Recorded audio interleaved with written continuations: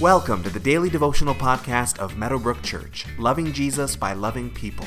For more information about who we are, find us online at www.meadowbrook.ca.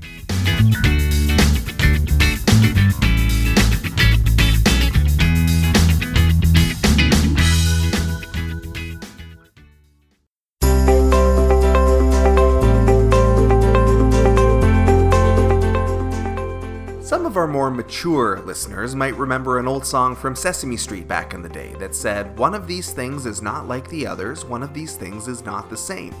It was a way to teach kids patterns and to notice differences in objects. The fact that we still remember that song and it can still even get stuck in our heads decades later must mean that they found a pretty good way to teach us this concept. And like that concept says, not all scripture is the same. Now, before you get too mad at that statement, it doesn't mean that all scripture is not God-breathed or inspired or authoritative. Of course it is. It simply means that the biblical authors wrote in many different styles and used different literary genres, and that this has to be taken into account when we're reading our Bible and trying to figure out what it means.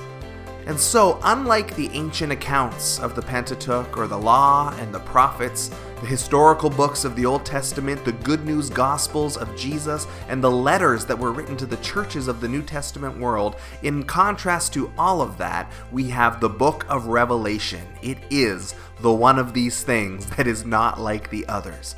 Perhaps the most interesting and confusing and controversial book in all of Scripture. And where others have struggled to understand it for over 2,000 years, through this podcast, we will singularly master it once and for all over the next several months. We will become experts and scholars in the true meaning of this mysterious and mystical work. Now, of course, this is not true, and it is not even possible. Anytime you hear someone say, "I've got it all figured out," they are at best overconfident, and at worst just prideful or wrong or lying. The book of Revelation is a mysterious book, and it will remain a mysterious book. And part of the art of approaching this beautiful and amazing work is to embrace its mystery, while still seeking and understanding and growing in its truth and in its power. So starting next week, we're going to jump into the text of the book of Revelation, starting in chapter 1, verse 1, moving through it and unpacking it and wrestling with it verse by verse a little bit at a time each day. However, just because this book of the Bible is indeed a little different than the others, it seemed important to take a few days before we start in order to set it up properly, to lay some foundation, and to give us some tools in order to help us understand the book better.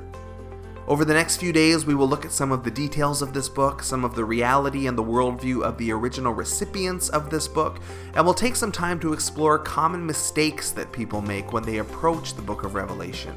By laying some of this foundation down first, we're trusting that we will have a richer and deeper encounter with God's Word as we wrestle through Revelation over the next several months. At Meadowbrook Church, we are all about Jesus. The book of Revelation is a book that is ultimately all about Jesus. Our prayer is that you grow in your understanding of who Jesus is, on how to live a life that reflects who He is, and that your faith and your hope will grow because of who He is and how He has revealed Himself through this strange, quirky, mysterious, beautiful, and powerful book of Revelation.